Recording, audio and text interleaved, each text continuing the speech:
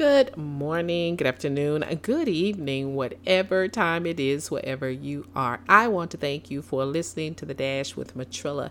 Guys, let's talk about being silent. Sometimes it's good to be silent. Even the Bible teaches us that there are times when we need to be quiet. However, there are times when you definitely need to speak up, and especially when it comes to a relationship. And this, it doesn't mean, and I'm sorry, and I'm not just talking about an intimate relationship. I'm talking about any type of relationship, whether you're in a family relationship, a friendship, marriage, or whatever. Sometimes it is appropriate for you to express your feelings, but it is also wise to pray and ask God to give you the words to speak when you open your mouth, so that the other person's heart, God will prepare their heart so that they can receive whatever it is that you're saying. Maybe they don't really agree with it, but we're talking about your feelings. And here's what I want you to also know about your feelings. Sometimes it's not about you. Although you might get offended, and although you might feel as if though you were mistreated by something someone said or their actions, maybe their actions were not quite what you wanted them to be.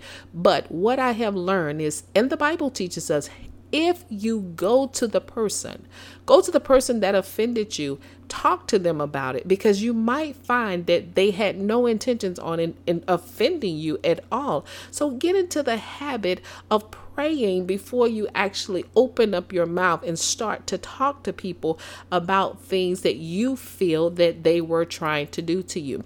Now, let me tell you, one thing I can point out is this. Jesus was not offended when Peter actually, which was Simon, when he denied him. He was not offended because he knew that he was going to deny him. He already had explained to him that he had been praying for him, and he already told him that before the cock,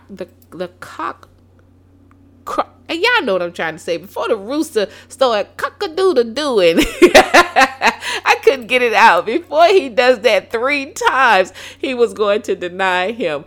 So I use that analogy to let you know this. Sometimes the people that we are with, we already know that they can be sensitive. We already know that maybe they get offended very easily. So sometimes we have to be mindful of the things that we say. Not saying that you have to walk on eggshells, but be mindful that some people process things a little bit different than maybe you do or I do. Everybody processes things differently. But the one thing that I have learned is communication is key, and God is the best communicator around. So if we make him the mediator in all of our relationships, we can actually hold on to a lot of relationship. We can repair and, resolve a lot of issues in relationships. So keep that in mind as you move forward, and try to mend the relationships that may be broken. And then the ones that you're in, try to keep them healthy by asking God to be the middle person, the glue, the rock, the mediator, the counselor in your relationship. Hey, that's my spiel for today. You guys know what I say. Never give up on your life, never give up on your dreams, and never give up on God. And you better know the victory, it still belongs to Jesus. That is what makes you victorious. Y'all better keep up.